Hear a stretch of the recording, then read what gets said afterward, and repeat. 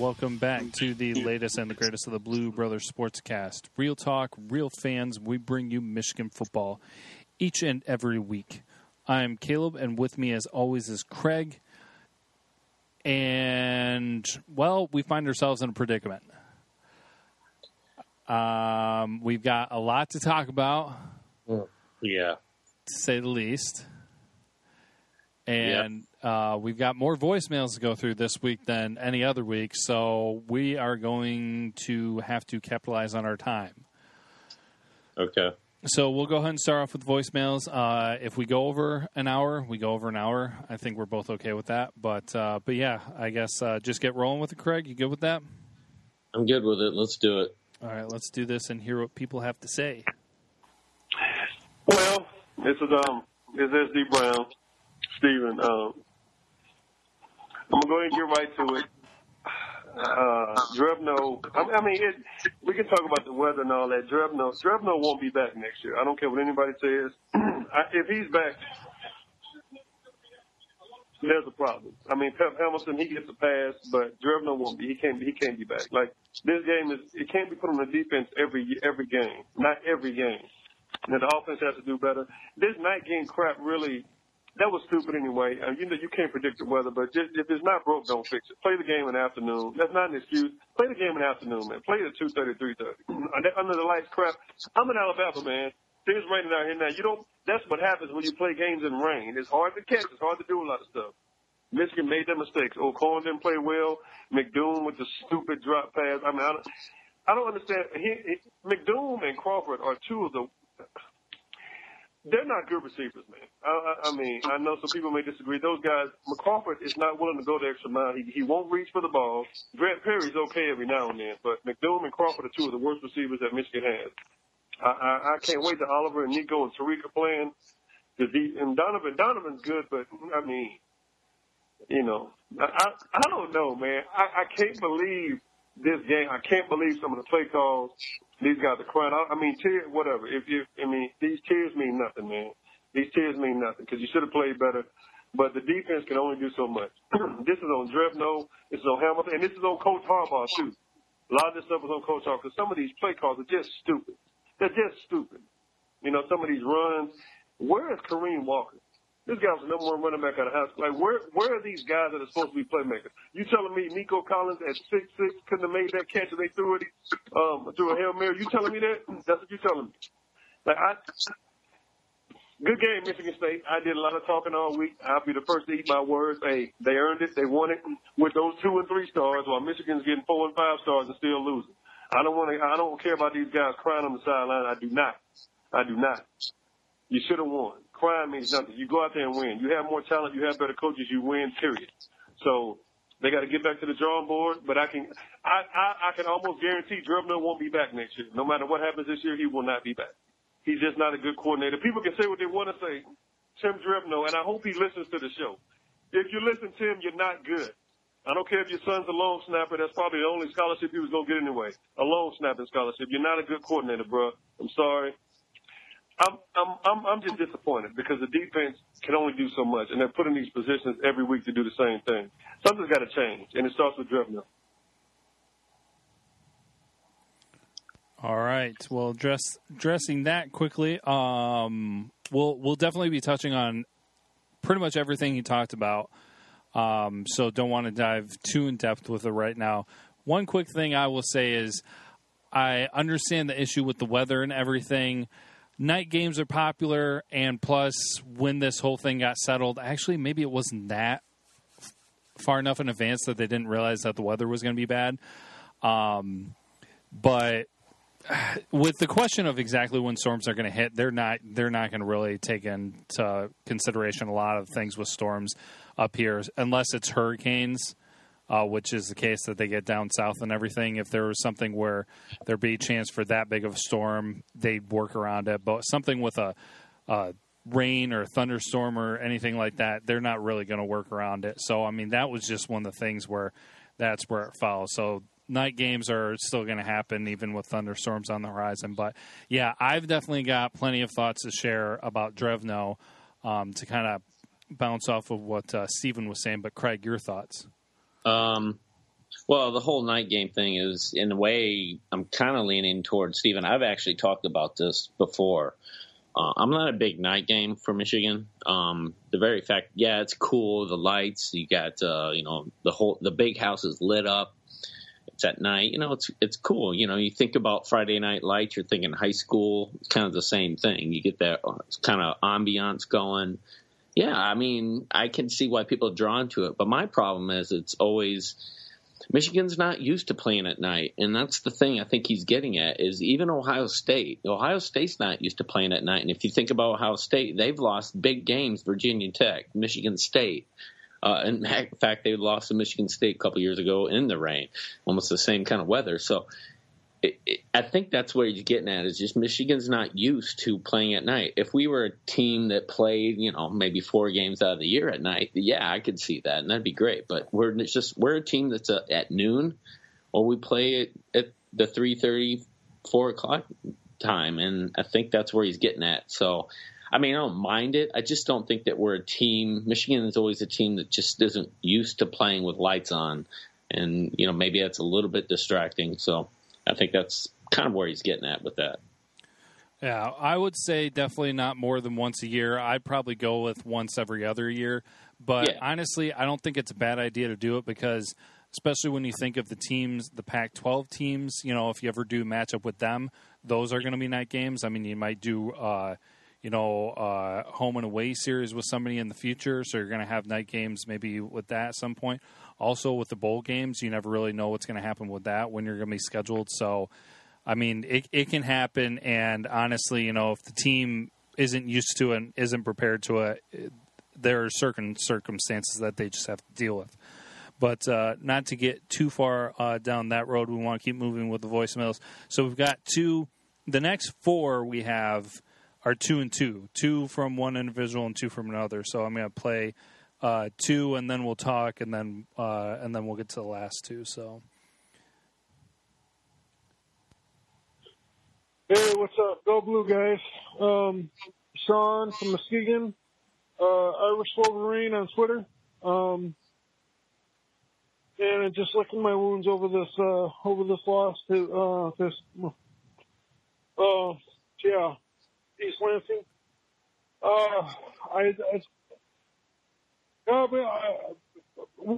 Where's your O'Korn loyalists now? Okay, that's what I want to know. It seems like they're all hiking under the same rock. You guys talked about quarterback controversy before the season. I admit I was wrong on that, but I don't not like or favor Spate any more than O'Korn. I just don't believe in this line, and they're rotating the left side, and I'm sick. I don't drink. I think I want some claw. Anyway, go Blue.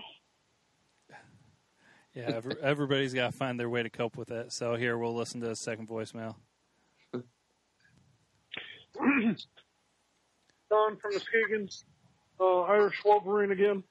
Harbaugh can quit with the showmanship and just simply win games too. Compared to what we expected out of the showmanship being a distraction or whatever else that you might want to call it. It's wearing off. Just win games. Go Blue. All right, so there you go. Irish Wolverine, new caller in. I mean, I think he's called before a while back, but I don't know if he's called yet during this season yet. So thank you for the voicemails.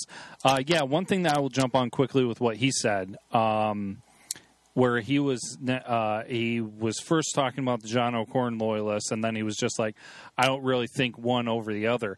I'm more on that side, where I think that we've seen, and hopefully I'll remember this and we'll talk more in depth about it later, but I think we've seen so many issues from 2 different quarterbacks that play differently enough that we should realize that this is not really completely a quarterback issue.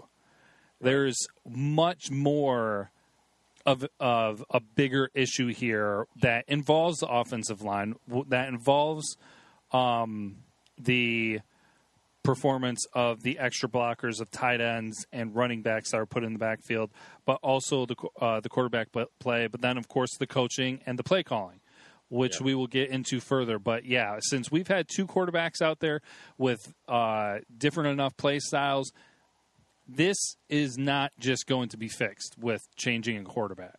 So we'll talk more about that later, though. Craig, your thoughts on those voicemails?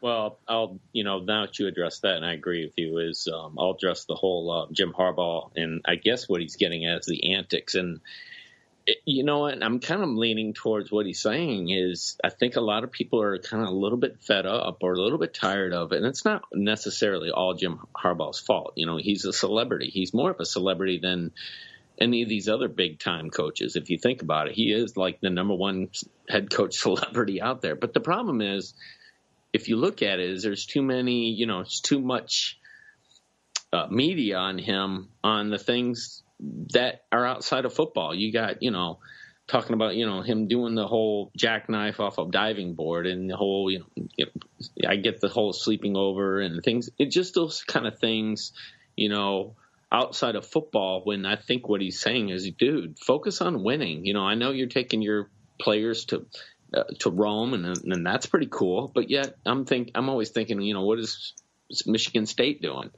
Are they got their head down? They're probably not even thinking about the media and not even getting any of the attention. But yet, they won, and so that's a part of it. Is I'm wondering if that's just little antics is starting to get a little bit old. So. I get it. I understand people's frustrations, but honestly, I don't think it really has much to do with what's going on during the season because most of the antics go on during the off season, and most of that deals with recruiting. And honestly, yeah, it can be a little annoying and everything, but if what he does even has enough positive influence on just one recruit to get them to come to Michigan over other schools, I'm fine with that. And like I said, most of it, if not all of the real antics, goes on during the off season. So really, I mean, yeah, you can say quit, you need to win. Yeah, it does affect but not affect each other because really the antics are usually more around recruiting. And those things do help with recruiting. I mean, maybe there's not a report that you can print off and say, well, this was successful, this wasn't, so on and so forth, but I feel like they're a little bit separate. But I do understand that people get that frustration then from it because they see all this other stuff and he's getting all this attention, but he's not having this production that some other coaches are, winning rivalry games and things like that. Yeah, so I think you're diving into Jim Harbaugh's, I think a lot of us know Jim Harbaugh's life. I mean, literally, we almost know who his kids are. We know who his wife is. We know who he hangs out with. We know he likes wrestling. He had him at a wrestling match, and it's not completely his fault. You got people with cameras. He's a celebrity, so he's going to get people. They're going to, take a video of him at some place and want to talk to him, and that's what he does. So he's got a lot of pictures out there with him, and people want to be near him, and I get it, but. If you take Coach D'Antoni and you take Saban, I don't know about their lives. I don't know who their wives are. I don't know what their life's like at all. I don't know any of it. And I think that's what people are talking about is there's so much outside of football with this guy. And I think that's what they're saying is maybe focus on the football thing. And I'm not saying he can't balance both. I don't know that. I just know that that's what I'm hearing out there is a lot of people are just getting a little bit old and maybe not be in the limelight. So I don't know. Yeah, no. Good points to talk about right there. Moving then to the last two voicemails that we have here from the same person. So, hey guys, it's Kirby. So I'm headed back after last night. It's Sunday morning, about 8:30. Had a great time yesterday at the stadium. So much fun. Meeting so many people, so many fans that I talked to online and interacted with was so great. Frustrating game to watch. Our defense was pretty good in the first half. It was lights out in the second half. So Michigan State, I think, had 2 first downs in the second half, and that was it. First half was frustrating for a little bit for defense. I kind of expected that. My prediction was 28-14 Michigan, so I expected them to score 14 points, but the offense just does not play as well as the defense, and it's been the running theme this season, and it's incredible that we lost so many players, so many starters on defense, and the defense is still so much better than the offense. The pass protection is just not there. O'Korn didn't want to throw it away. Apparently, he'd rather get sacked than throw it away. It was boggled my mind. I just don't get it. We had 2 weeks to prepare for this, and this is what we put out there. It's just really frustrating as a fan to watch. So, again, I had a great time. It was a great weekend. A lot of hours on the road, but it was worth it. A lot of water I sat in for 20 minutes, came down like a deluge, but it was fun. Had a great time. I would do it again in a heartbeat. Just wish it had been a better game to watch. There's so many things. I can't wait to get home and watch it on TV and watch the film and replay, rewind and replay and watch the breakdowns. We got a lot to work on, and it's late in the season already, if you ask me. Game 4-1 now. We should be better than this, especially when you have a bye week. Anyways, thanks again for you guys doing the show. I love listening to you guys. Go Blue. I hate this Kirby again. I hate to be one of those. And another thing, kind of people, but what's with the play calling? I know a lot of people have been talking about that the last couple games, but last night was I was baffled. I don't even like it was. I think it was 3rd and 20, and we threw a screen pass to the perimeter. It's like for 5 yards or 6 yards, or second and 12, and we ran up the middle.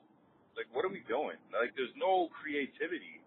We had 2 weeks. I can't get over that. We had 2 weeks to prepare for this, and there's no creativity in the play calling at all. There was one reverse end around in the first quarter, but that's it. Like,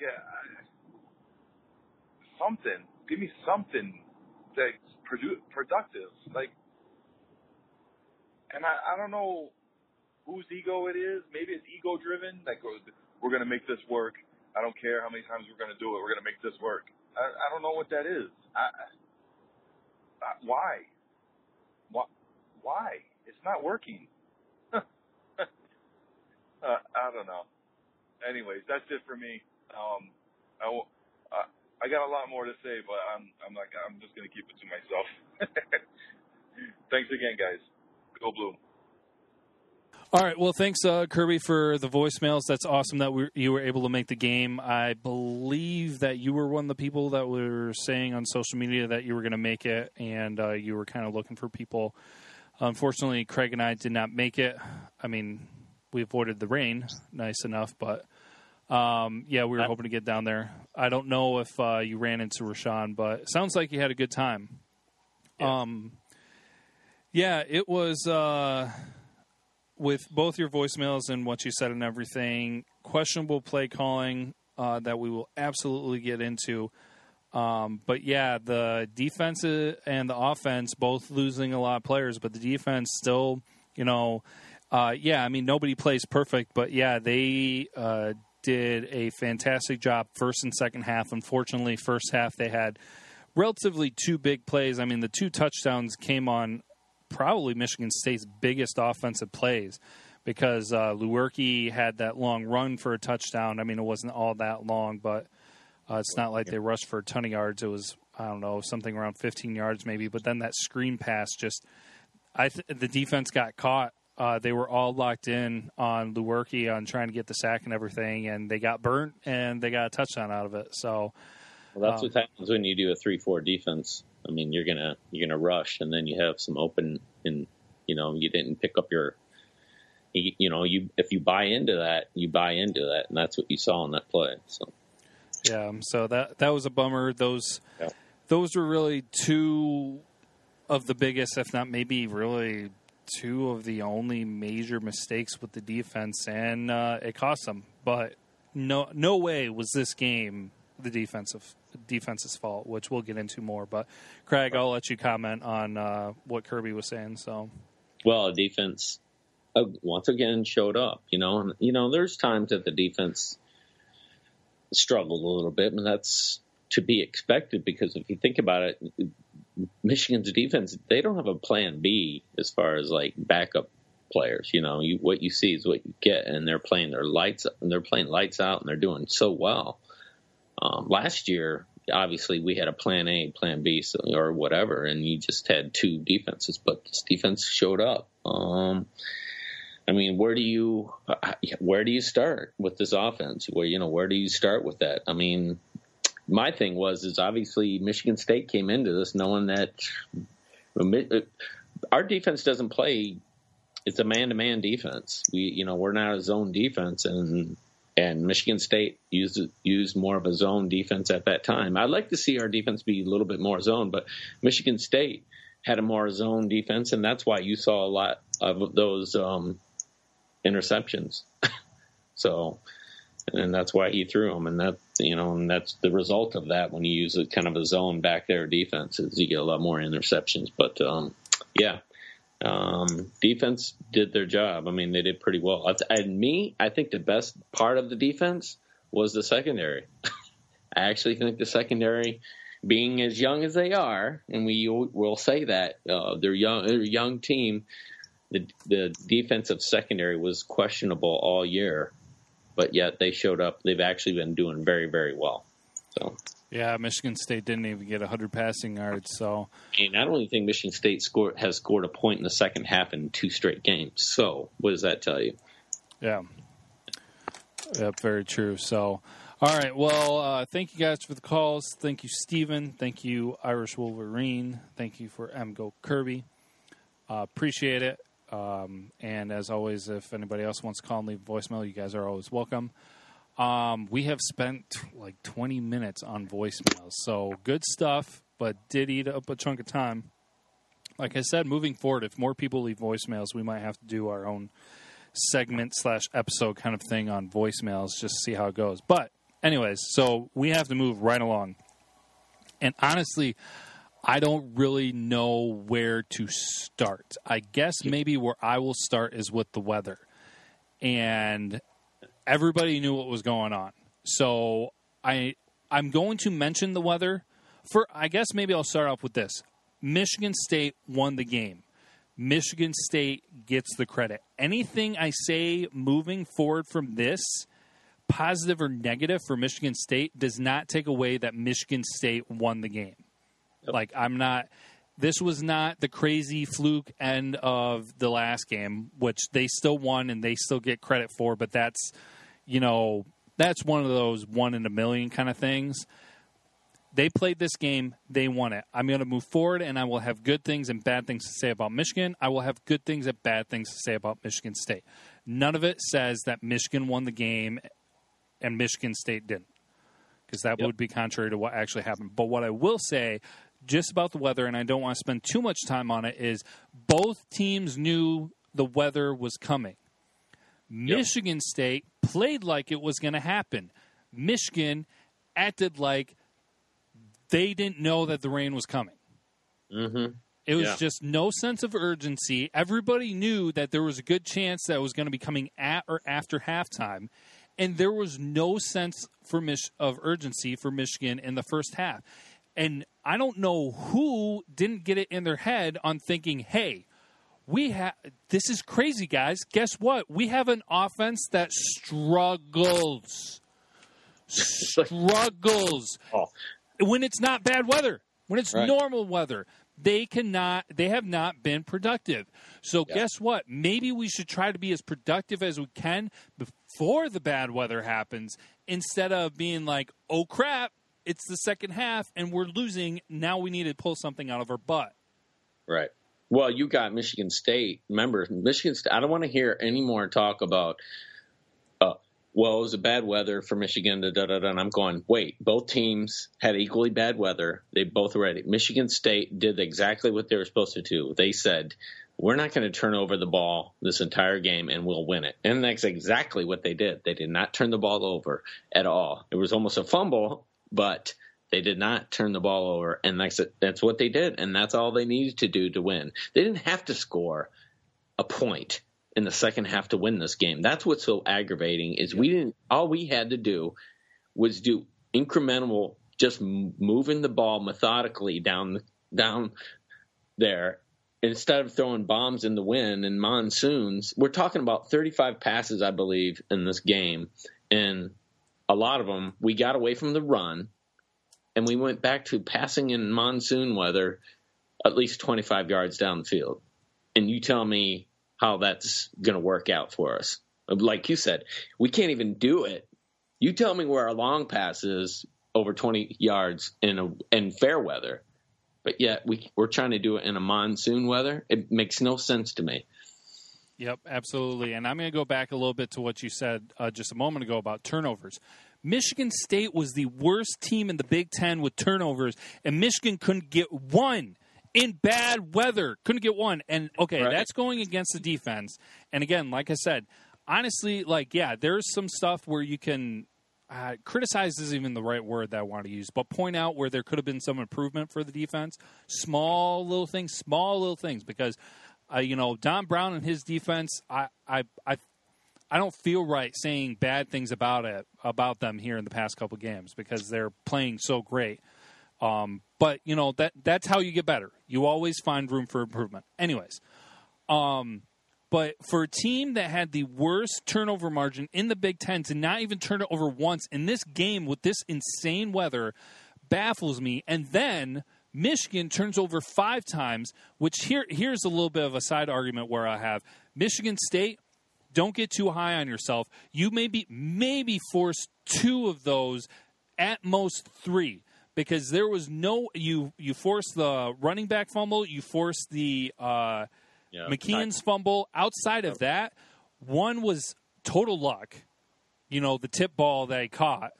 And then the other one was a quarterback throwing the ball in, like you have said, Craig, monsoon weather, which is the dumbest thing to have tried and the dumbest thing to just dumb all the way around on how much it happened. So, congratulations. You got it. I mean, no, they did get it. They got the 5 turnovers, but forcing is kind of not the most appropriate word for all 5 of those turnovers. Yeah, you're not going to win. Plain and simple, you're not going to win ball games turning the ball over 5 times.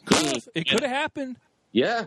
And we're talking about O'Korn, if we're going to find a silver lining in O'Korn is, look, the guy could have been sacked 10 times out of that game, but he only got sacked 4 times. But he's a good scrambler. He actually got out of most of those. It would have been worse. If it was Spade, I think it would have been worse. Yeah. That sack. And that's why I'm like going, this offense, there's something – like you said, I don't even know where to start because the very fact there's so many variables that are in this. It's not just the quarterback. It's not just this. It's not just that. It's a combination. It is the perfect storm, no pun intended, but it is. It's the perfect storm of everything collaborating together to make a big mush of things not working all together on this offense. So yeah, absolutely. I don't know even where to start, but did you? So you saw Michigan State sack numbers. Did you see Michigan sack numbers? Yeah, 0. That's another thing with the defense. And again, I'm just putting the number out there. I'm not bashing it or anything, but it's just like when you got the number one defense in the country, I kind of think you would get a sack. I feel wrong with saying all this stuff because I know that a lot of what I've said is focusing on the defense, but then yet again, defense was what kept us in this game and did a fabulous job. But Michigan walked out of this with 0 sacks, which I thought was crazy. But this game has proved my fear for Michigan, what we've seen in all the other games leading up to this. All the 4 other games of what you could see happen really happened in this, and it was magnified because of the weather situation. And so let me kind of explain this real quick. Michigan has been playing where everybody's like, oh, we're a second-half team. We're a second-half team. Everything's going to be okay because we're a second-half team. We'll shut out the other team. All we have to do is score a few points, and then we'll be fine. Okay, case in point, this is a prime example. If you don't have the lead at halftime and you're a second-half team and your offense can't do crap, you're going to lose the game. That's exactly what happened here. And I know weather contributed to it and everything, but, okay, imagine this. We're playing another game. Say that we're down by a touchdown or 2 touchdowns or something like that. And it's just like, oh, great, our defense can shut them down in the second half. Great. Can your offense score points? If your offense cannot score points in the second half, then it doesn't freaking matter what your defense does. Right. And the way this game played out, where it's just like, oh, it's 14-3 at halftime. That's okay. Our defense will shut them out, and then in the second half we can do something. If your offense can't do anything, that's not going to work for you. So this needs to be like earmarked in everybody's book, journal, whatever, playbook, whatever you want to say, moving forward, because it's just like this is what we need to avoid. Take a tie in halftime, sure, but and I feel like some people have that mentality. Maybe some fans, maybe some coaches, maybe some players, where it's just like we can be a second half team. It's like no, your defense can't. The offense is not reliable. Well, time to time, again, Michigan has shown, and it's really tough to figure this out, is we become this. And I'll go back. I'll go back to even that last year's. I went to the Michigan State game against Michigan. Yeah, we won that game. But, I noticed the sidelines with the Michigan State team, and they were all jumping up and down, even though they were losing, kind of, behind in the game, but they were still jumping. Michigan's side, on the other hand, were walking the sidelines. They weren't jumping. We were winning. And they weren't even like, we're going to beat you at your house. And I'm like, there's something fundamentally wrong here. Because in the beginning of this game, it looked like, Michigan was driving. We had some great drives. We were running the ball, a few little passes, and we were driving. And what did we do? We go to the 2 fade passes in the corner. Back to that again. So stupid. You went away from running the ball, which worked. And then you get to the 15, I think it was 11-yard line, and you went to fade passes. One to McKeon, who's a great tight end. He's got pretty good hands, and I kind of understand that because he's a tall guy. But then you do a fade pass to McDoom, and I'm like, wait a minute. The guy's not – was he 6'1", maybe? He's not very tall. Why would you do a fade pass to him? Made no sense, and then we end up kicking a field goal. There's 7 points gone right there. We had to settle for 3.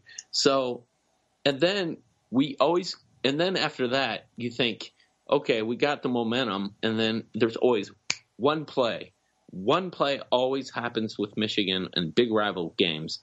And it's just literally, I call it sets the tone for a Michigan game. And that was the Ty Isaac fumble. Right after that fumble, Michigan State scores 7 points on a Lewerke run, which is very understandable because, when you do a 3-4 defense, he just, found the middle and he was able to go and wasn't anybody catch up. But how do you bounce back from that? And that's the thing is Michigan should just bounce back and say, so what? 7 points, we got this. But it's like the sail, the wind was like let out of Michigan and the team. Didn't it feel like that? It just felt like after that, things just seemed to crumble over and over and over in this game. And you could just kind of see it happening. And I'm going, kid me. This is the first quarter and we literally are losing this game.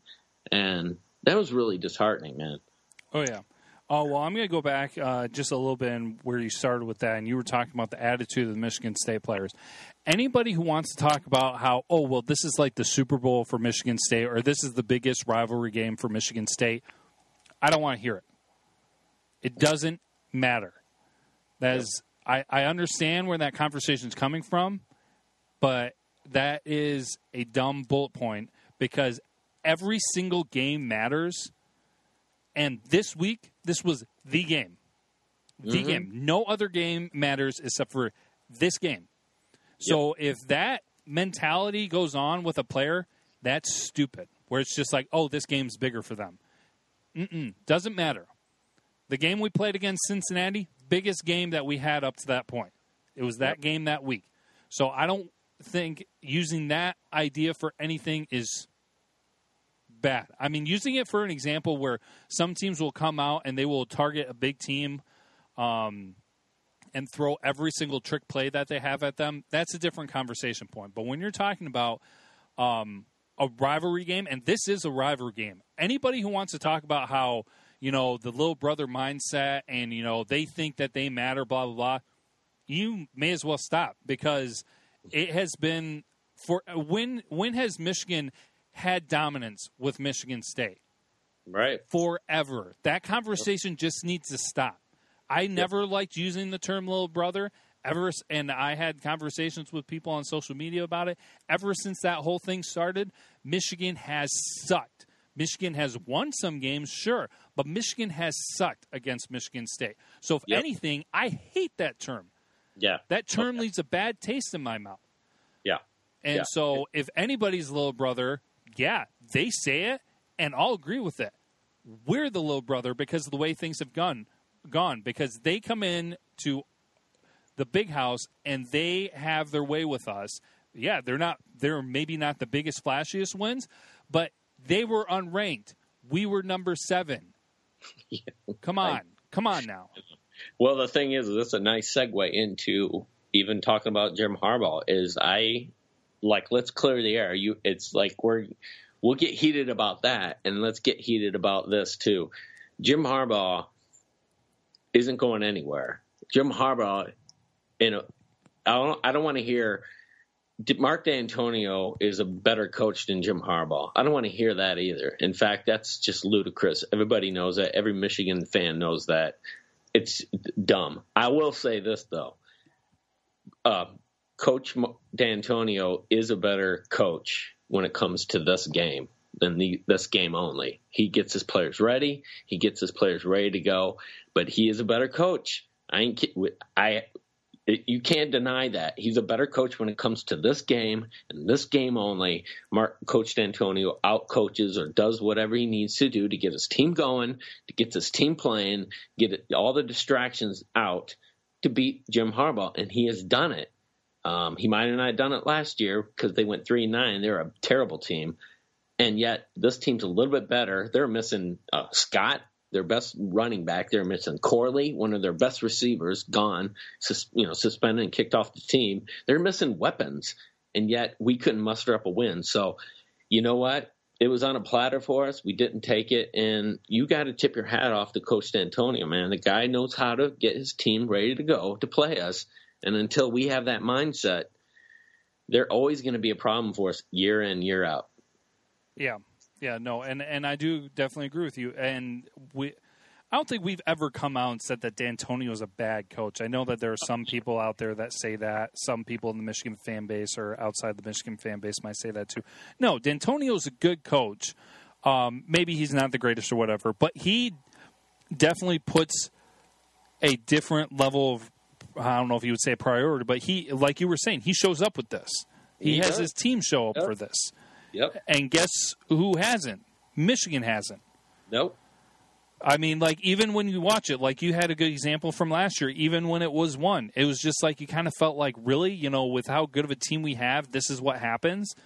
Like, what was it, 9-point win, 11-point win or something like that? It's just like, it should have been plenty more than that. Oh, yeah. Should have been, like, 2 touchdowns, 3 touchdowns, something more like that. But no, the way that we show up and play and everything, and it's almost like playing to the level of competition, it's just like no huge wins. Yeah. And that's just, and that's also saying, obviously we're getting, the heat and the stones and arrows thrown at us on social media from other colleges and other places. And, Paul Feinbaum talking about, doing the comparison with Hoke. And you know what?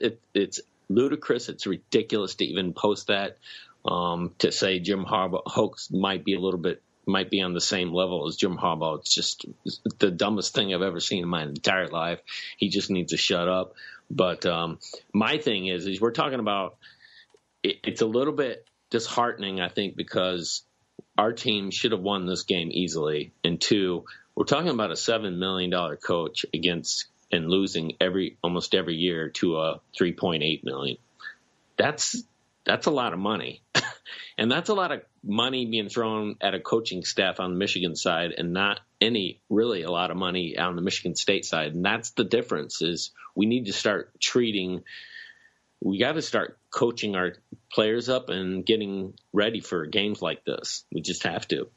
Yeah, absolutely. And I didn't want to spend a lot of time with this, but I've got a couple things to throw out there too, where it's just like, if you're comparing Hoke to Harbaugh, okay, I understand there are the numbers and things there and everything, but come on, it's dumb. It's really, really dumb. Hoke beat a Fickle-led Ohio State team. Hoke beat Michigan State 12-10, barely, and that's one of those games where you walk away and you're just kind of like, man, I don't think the better team won today. Yeah. And then so those there were three other times. So he beat both of them one time. Both of them one time. 3 other times he faced MSU. This is just MSU. 3 times he faced MSU. He lost those games by combined total points of 61. Right. 61. The 2 times that Harbaugh has lost to Michigan State has been a total of 8 points. Yeah. So, so go ahead and make your comparisons right off with that and whatever. We all know and here's a great segue. We all know the developmental issues that Hoke had. He was one of the worst, if not the worst, developmental coaches that Michigan has had. Yeah. Ever. Yeah. And so Jim Harbaugh walks into that. He takes that team to a 10-win season. Yeah. The same guys. Yep. And he transforms that from a 5-7 season. That's what Jim Harbaugh does. So you're talking about those coaches are the same? No. Shut it. Also, so we're talking about development issues, talking about this current coaching staff. This falls on Jim Harbaugh. It really does, because he is the head coach and he knows it, and it's his responsibility. Everything that happens under your leadership is your responsibility. Right. And so now, of course, there's going to be some things that he's hands-on with and some things that he's not. But something that that the comparison should be made is that the development of the defensive player. We were talking about how young this team is, both offensively and defensively. Don Brown comes in last year, first year, comes here, second year, develops everybody up, has still one of the top defenses in the country. Yeah. Same situation for the offense. No one is developed. That is a huge issue and concern that we were working with before Harbaugh came to town with the entire team. Thank God that's working with defense, but now it's still an issue with the offense. So you know where that really points to who has been here the same amount of time that Jim Harbaugh has? That's Tim Drevno. Yeah. Somebody make an argument for me talk about that. Why Drevno is still here and why he should be here after this season is done. Somebody make an argument. I'd like to hear it. And I know that Steven talked about it, and I know I said I was going to get to it later. Somebody make an argument for why Drevno should still be here after the season. I would like to hear it, but I do not see the development. I do not see anything that makes sense why he should be here after this year. Yeah, because you think about all facets of this game point to him. You think about the offensive line. The offensive line is terrible. It's amazing. We're at 5 games, and we still don't know. We're still adjusting the offensive line. You know that? We keep moving parts in and out. We had Bush Beatty that couldn't block worth a darn, so we had to move him out and get him. The only player that seemed to do well that day was Kugler, who seemed to pick up the 1 and 2 blocks at a time. And I'm like, it's great. He played great, but the offensive line is just atrocious. In fact, I counted like 2.5 seconds to block, and O'Korn's running for his life in this game, and I don't blame him. It's just like there's nothing there. And then you think about, and then you go, okay, the offensive line is just trash. They can't do anything. They're missing key parts. They're not getting low. It's just so poorly developed. And then you go, okay, not only is that bad, then you go, okay, let's go to the receivers. They're dropping balls left and right. They can't, they're not even catching right. They can't even catch a simple ball. McDoom with that terrible ball's right in his hands, and he takes his eye off it just for a split second, and he drops it. And then we're talking 5 games. Listen to this stat: 5 games. You know who has the most yards at 100? That's Grant Perry. That's your slot guy. You know who's next? McEwen. He's the next guy. Yep. And the third guy on the who's the next player to actually have the most yardage? He's sitting on the bench hurt. Yeah, that's what I was going to say. He was up there. I knew he was up there. Yeah. And so I'm going, you're kidding me. Your best receiver is Perry. In fact, Perry dropped the ball, too, by the way, in that game. That was a dreadful. Usually he's sure-handed, and he was, that was a terrible drop, too, by him. And it just led to spiraling down. But that's offense, isn't it? That's offensive line. Offense, receivers aren't doing anything. And then you got quarterback development who is scrambling, that might be able to get the ball open. And what's he do? Not only is he's throwing the ball, he's not even throwing them out of bounds. He's throwing them down the field into double and triple coverage. And so I'm going, we don't even have a quarterback that really is playing very smart either. Is why you would throw a ball in a monsoon down the field with double and triple coverage. Makes no sense to me on why to do that. Trying to make a big play, I don't know. But all those facets, like you said, and then you get the running backs. Higdon seemed to be doing the best, and yet you went away from the running game. You went away from what worked. And everything, and it's all its glory is sitting here, and it's just I don't even know where to begin. You can't point the finger at one thing, because this was bad, and this was bad, and this was bad. So, and it's all on Drevno, man. He's the offensive coordinator, if you think about it. I mean, he really is. So it's got to be on him. Yeah, and just play calling. You mentioned the play calling was terrible. It was really atrocious. Well, yeah. Well, you were talking about stupid plays with those fade passes before, but yeah. Oh, yeah. And so to expound upon that, stupid plays, stupid thought process, like it doesn't make sense.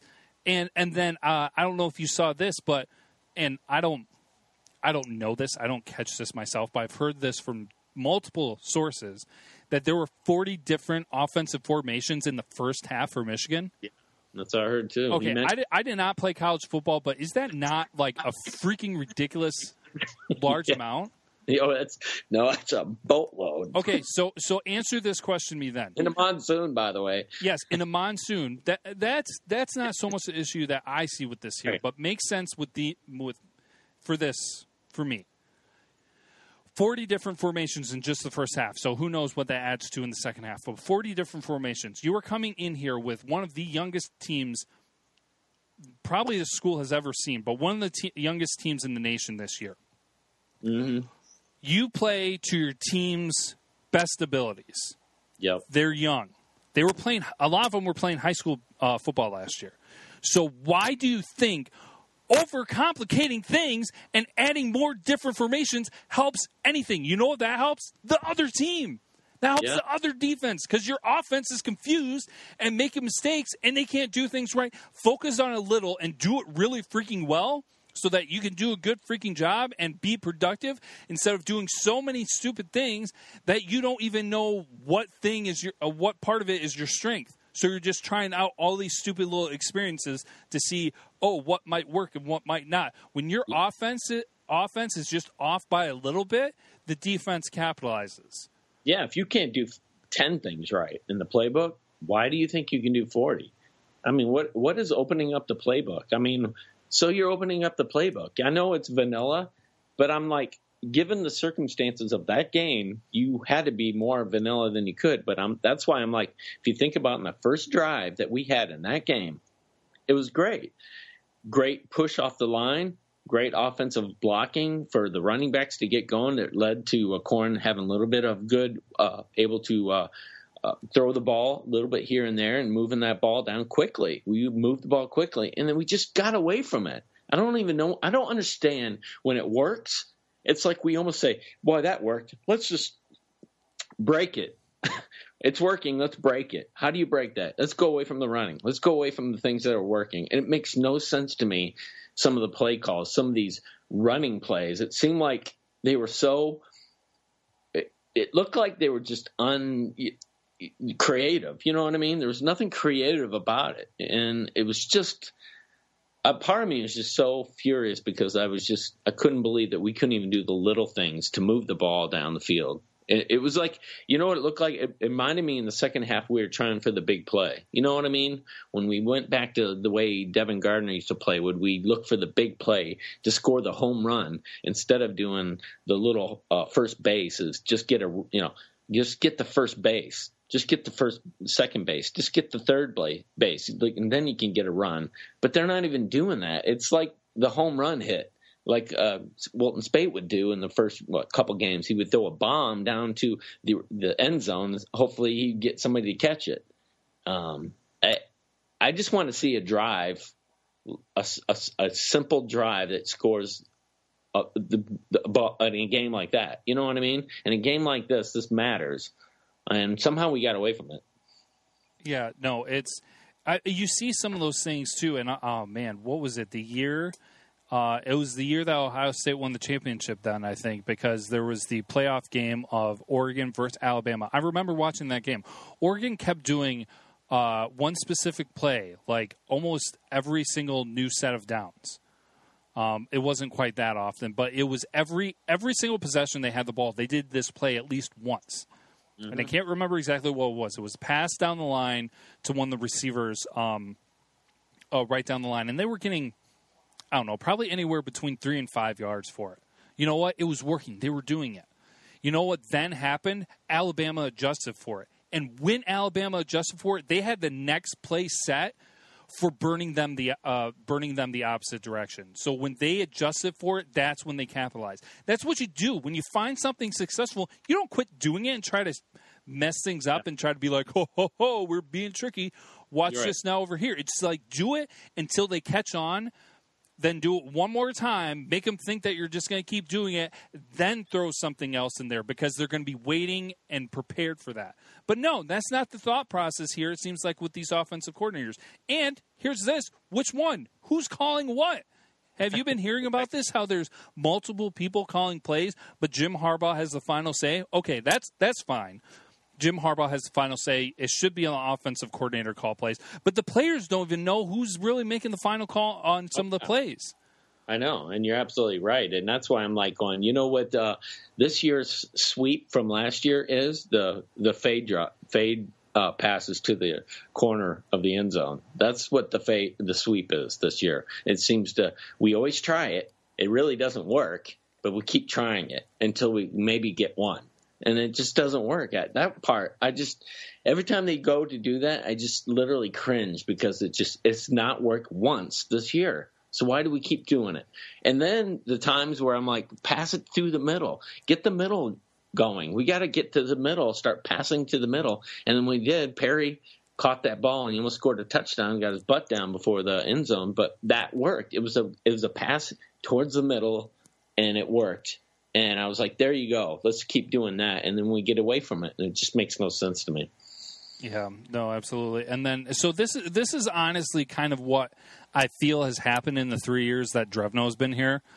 I don't really have anything to base this off of, but this is just kind of speculation. Drevno comes in with Jim Harbaugh and the new staff his first year and everything. What do you often do your first year when you come into a new program and you're essentially wanting to establish yourself and start from scratch? You keep things simple.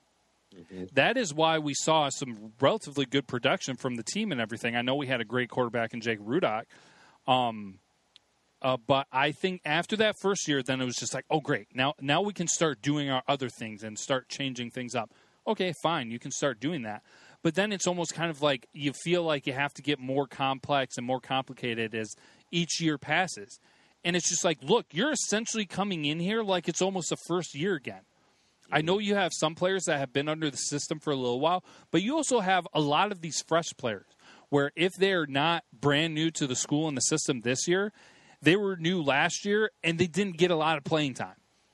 So why in the world would you ever consider making things more complicated?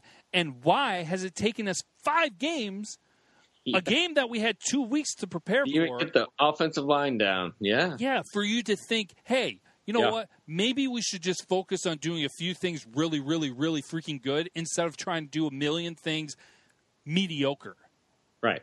And then you're going, and then you hear the argument, well, it's a very young offensive team. And I'm like, but in this particular game, most of the turnovers came from veterans. What are you talking about? Isaac, O'Korn, McEwen. I mean, they all turned the ball over. So you can't say that. It just seems like a poor. It seems like in all facets, it's a poorly run team, and I'm wondering if it's just there's times where I'm going, it has to fall on the offensive coordinator because rarely is Michigan explosive on offense, are they? Usually we know for our defense for, like you said, the past couple of years. The offense, on the other hand, the last time we were explosive was what, against Rutgers? Meaning something like that? I don't know. When we had Rudock. So I'm always kind of like wondering, where's that explosiveness? Where's that veteran leadership on the offensive, side of the ball? I don't even think we have that. What Michigan's really looking for, we need a Don Brown of the offense. And we don't really have that right now. We're not seeing it whatsoever. Yeah. Well, let me say this, too. Talking about stupid play calls and different things like that. I don't think anyone should really hate on O'Korn for this game. No, because he was put in a bad situation for this. And he owned it, and I think he should. And he knew he had a bad game. He knows that he shouldn't just chuck the ball down the field. Yeah, but he was put in a situation where he was told to when he shouldn't have. Like you were just stating, the running game was working. We didn't need to run it that much. Or we didn't need to pass it that much. You know why things looked better for Michigan State and everything is because they weren't stupid and they didn't pass a lot because they had a lead, and all they had to try to do, which they weren't able to until the very end of the game, was get some first downs or just chew up some time. How do you do that? You run the ball. Michigan was stuck in a tough situation. O'Korn was stuck in a worse situation because they were putting in his hands to win the game. And here are some things. And I'm definitely not stealing this, but getting some information. He always has great stuff.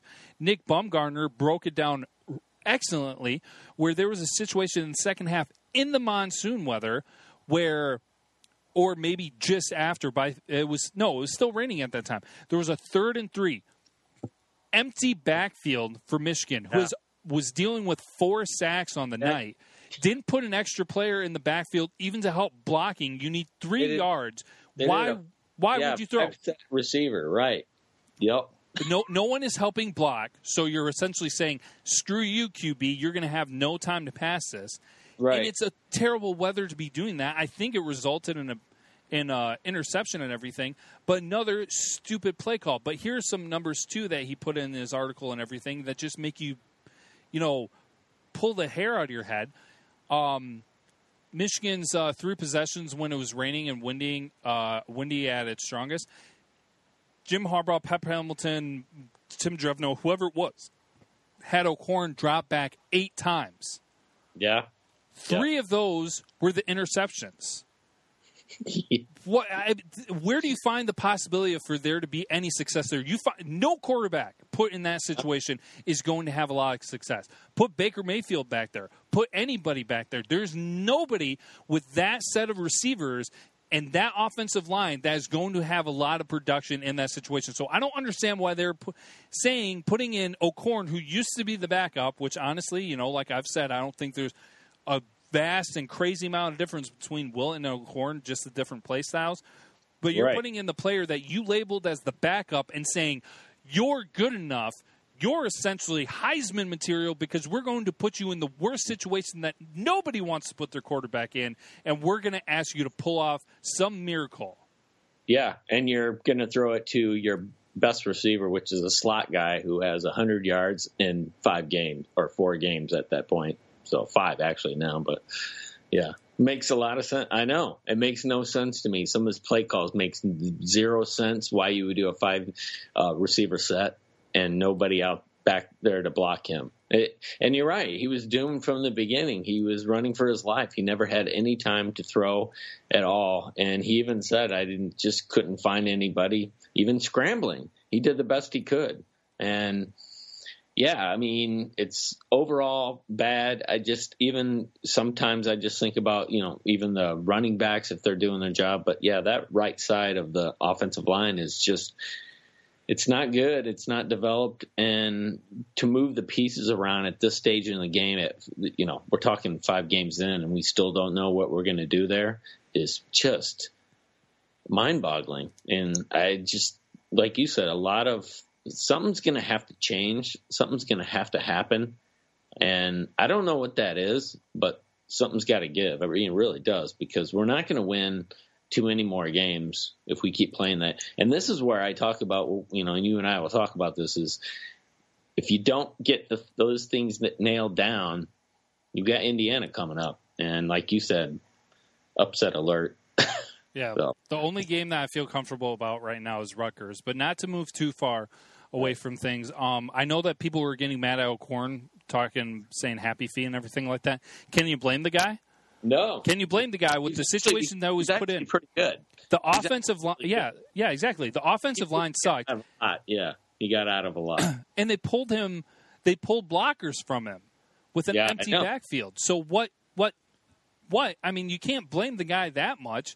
I mean, he got sacked 4 times while the other quarterback didn't even get sacked once. And so, yeah, when somebody's barreling down on you or close to, can you blame him for moving? No, you really can't. I mean, this was just a complete offensive dumpster fire. I mean, where is the hitch placed to your running back when you're in trouble? You know what I mean? Where's your, the offensive line's not blocking, and then when it collapses, like within a second, you want to go, okay, and then I'm going to do some quick, dump passes over the line to my running back and get some blockers out there and my fullback and tight ends to help out. But there was none of that either. It was just all out. It really was head scratchers all pretty much all night on the plays. I just literally was like you mentioned, that 3rd and 3 was just absolute. I just did not understand that. Yeah. So we've already broken over an hour. Wrap it up with, I guess, a few final thoughts here and everything. I'm not going to even go into our regular kind of closing stuff, but basically then, all right, so here's the thought, and I'll just blast off my few things, and then, Craig, you can share some of your final thoughts too and everything. Michigan State won the game. Don't care how you say it, how you break it down, they won the game. Can't take it away from them. Can't try to say Michigan lost, blah, blah, even though it was really their own fault. Whatever. Michigan State won. Credit due to them. There are definitely issues that Harbaugh needs to take care of. This, like I said, this is Harbaugh's leadership. He is responsible for everything that happens underneath of him, even if he's not directly hands-on. This is Harbaugh's team. If there's a problem, he needs to fix it. That being said, he's still a great coach. I think he's a fantastic coach. Anybody who thinks he needs to go, I think, is an idiot, because it's not even 3 complete years yet. And we knew this was going to be a rough year. So I don't know where you guys are coming off with that. Anyways, I'm not saying this is the problem, but I think this is where things need to be addressed, and we spent a lot of time on it. Tim Drevno, make an argument for why he should stay. I'll hear you out, but I think he needs to go, and you need to get somebody in there. You need to find somebody good, find somebody electric. I know you're not going to – I honestly don't believe you're able to. If you can, I would be so excited. But you're not going to get the Don Brown offensive version of Don Brown. But get the closest thing you can, because what you got is not working. Whether it's the system or whatever. Am I not mistaken, and that kind of wraps up my thoughts and everything, but am I not mistaken where Don Brown runs the defense? Like, that is Don Brown's defense, right? Yeah. Oh, yeah. So why are we not looking at the offense the same way and saying this is Tim Drevno's offense? Right. It's not, because Tim Drevno, Pep Hamilton, plays call from Harbaugh and things like where does it begin and where does it end? What is it? It's not. It's nothing. It's a mess. The way the defense is formatted is working. The offense is not. I know that's structured differently because you don't have a quote-unquote quarterback position on defense, but still, it doesn't matter. You need it clean. You need someone leading it. You need someone driving it. You need someone like Don Brown for the offense, and we are far from that. No, you're right, and I'll just say this, and this is going to be kind of, now that I look back at it, and there's a lot of talk out there also saying most people thought that we would probably lose about 4 games, and they're kind of clinging to that. So 8-4, something like that, and that's the realistic part. I will say this, and I understand that. Now, I can understand people saying 4 games. Now that I look at it, I can see that. But one of the disheartening things I was thinking back to the spring game, and I went back because I was at that game and I was able to watch that live, and I said to myself, "There's a defense that's really, really good. It's good, and there's an offense that's got a lot of struggles on route running, blocking. The offensive line did not block very well in the spring game, and the quarterbacks all had kind of happy feet in a way. I mean, can you blame them? The pockets collapsing, and then you got quarterbacks. We got 2 quarterbacks who can't handle pressure when it comes to that. It's not their fault. What I'm saying is, when it happens, you got veteran quarterbacks that just don't know what to do. They literally don't know how to handle pressure like some other quarterbacks maybe can better. We just don't have them. And I look back and I'm like, we're not any different right now than that spring game. We haven't improved on offense. We haven't gotten better since spring game. And the offensive line has not gotten better, and our quarterback play has not gotten better since then. It's the same anemic offense since the spring game. And it's basically the defense has surprised me how good they are, and the secondary has. And the offense has surprised me on how worse they are and how bad this is. And that's where I'm looking at it, as it's not much different from what that game was. And you'd think there'd be improvements. There was on defense. Really, really wasn't much on offense from there. So it's kind of weird being this far into the season, and we still haven't – we've seen that kind of play still on the offense. Yep, absolutely. So that we are overtime, and I think that sums up things pretty well. We touched on a lot. I know we definitely didn't touch on everything, but here it is on Monday night. How would you say it? Technically 2 or 3 nights removed from the game, and it is still hot and tempered because this is, or tempers flaring and everything because this, I don't know. It just seems ridiculous, and I know that a lot of the fan base shares the same thoughts. Because I live in East Lansing, dang it.